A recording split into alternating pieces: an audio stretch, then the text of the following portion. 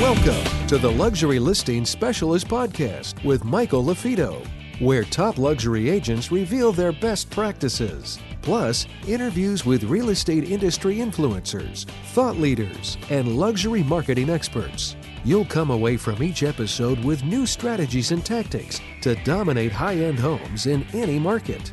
And now for the latest episode of Luxury Listing Specialist. Here's your host, luxury real estate expert, coach, and trainer, Michael LaFido. Hey, it's Michael LaFido. I want to thank you for scanning the QR code. I want to give you a quick update and then share with you three mistakes that most sellers make. So first off, 2024, we're off to a great start. The first quarter has been really strong. There's still a shortage of inventory in the market, so it's definitely a seller's market. Last year, 118% less homes sold than the year before. So over half as many homes sold last year versus the year before. So I want to share with you three things. If you're just curious of what your home is worth, reach out. I'd be happy to give you a no obligation market analysis of what your home is worth today.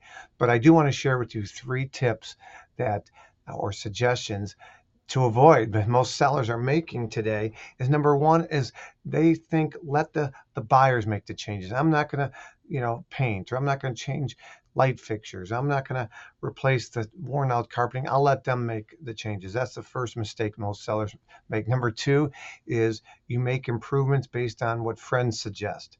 I was selling a home, and before I got there, the owners had talked to a friend, and that friend had convinced them to put leaf guards, gutter guards on their gutters. It cost them $20,000, and that would have cost that money. If they would have put it towards painting and changing out some light fixtures, they could have spent half the cost, and it would have been 10 times of a better improvement.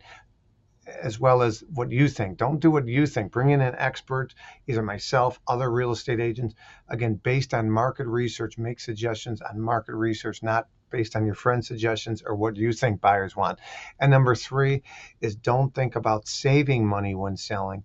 Be smart with the investments you do put back in your home, but don't think of, hey, if I save money, I'll make more. It's actually usually the exact opposite. If you invest wisely, you'll make more money. So those are the three tips or three mistakes to avoid when selling.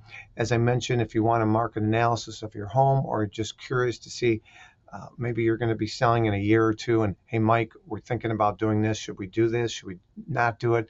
Feel free to reach out. No obligations. Feel free to click around our website, click up top some of the drop-down menus of some of the other videos we've produced and our educational videos on our blog, and check out some of our properties. Again, I do believe we position homes more effectively through amazing photography, video, and we get a lot of press and PR through Cranes and Chicago Business on a lot of our properties. Make sure you hit that press and PR tab. Michael LaFido. Make it a great day. Reach out. No obligation. Take care.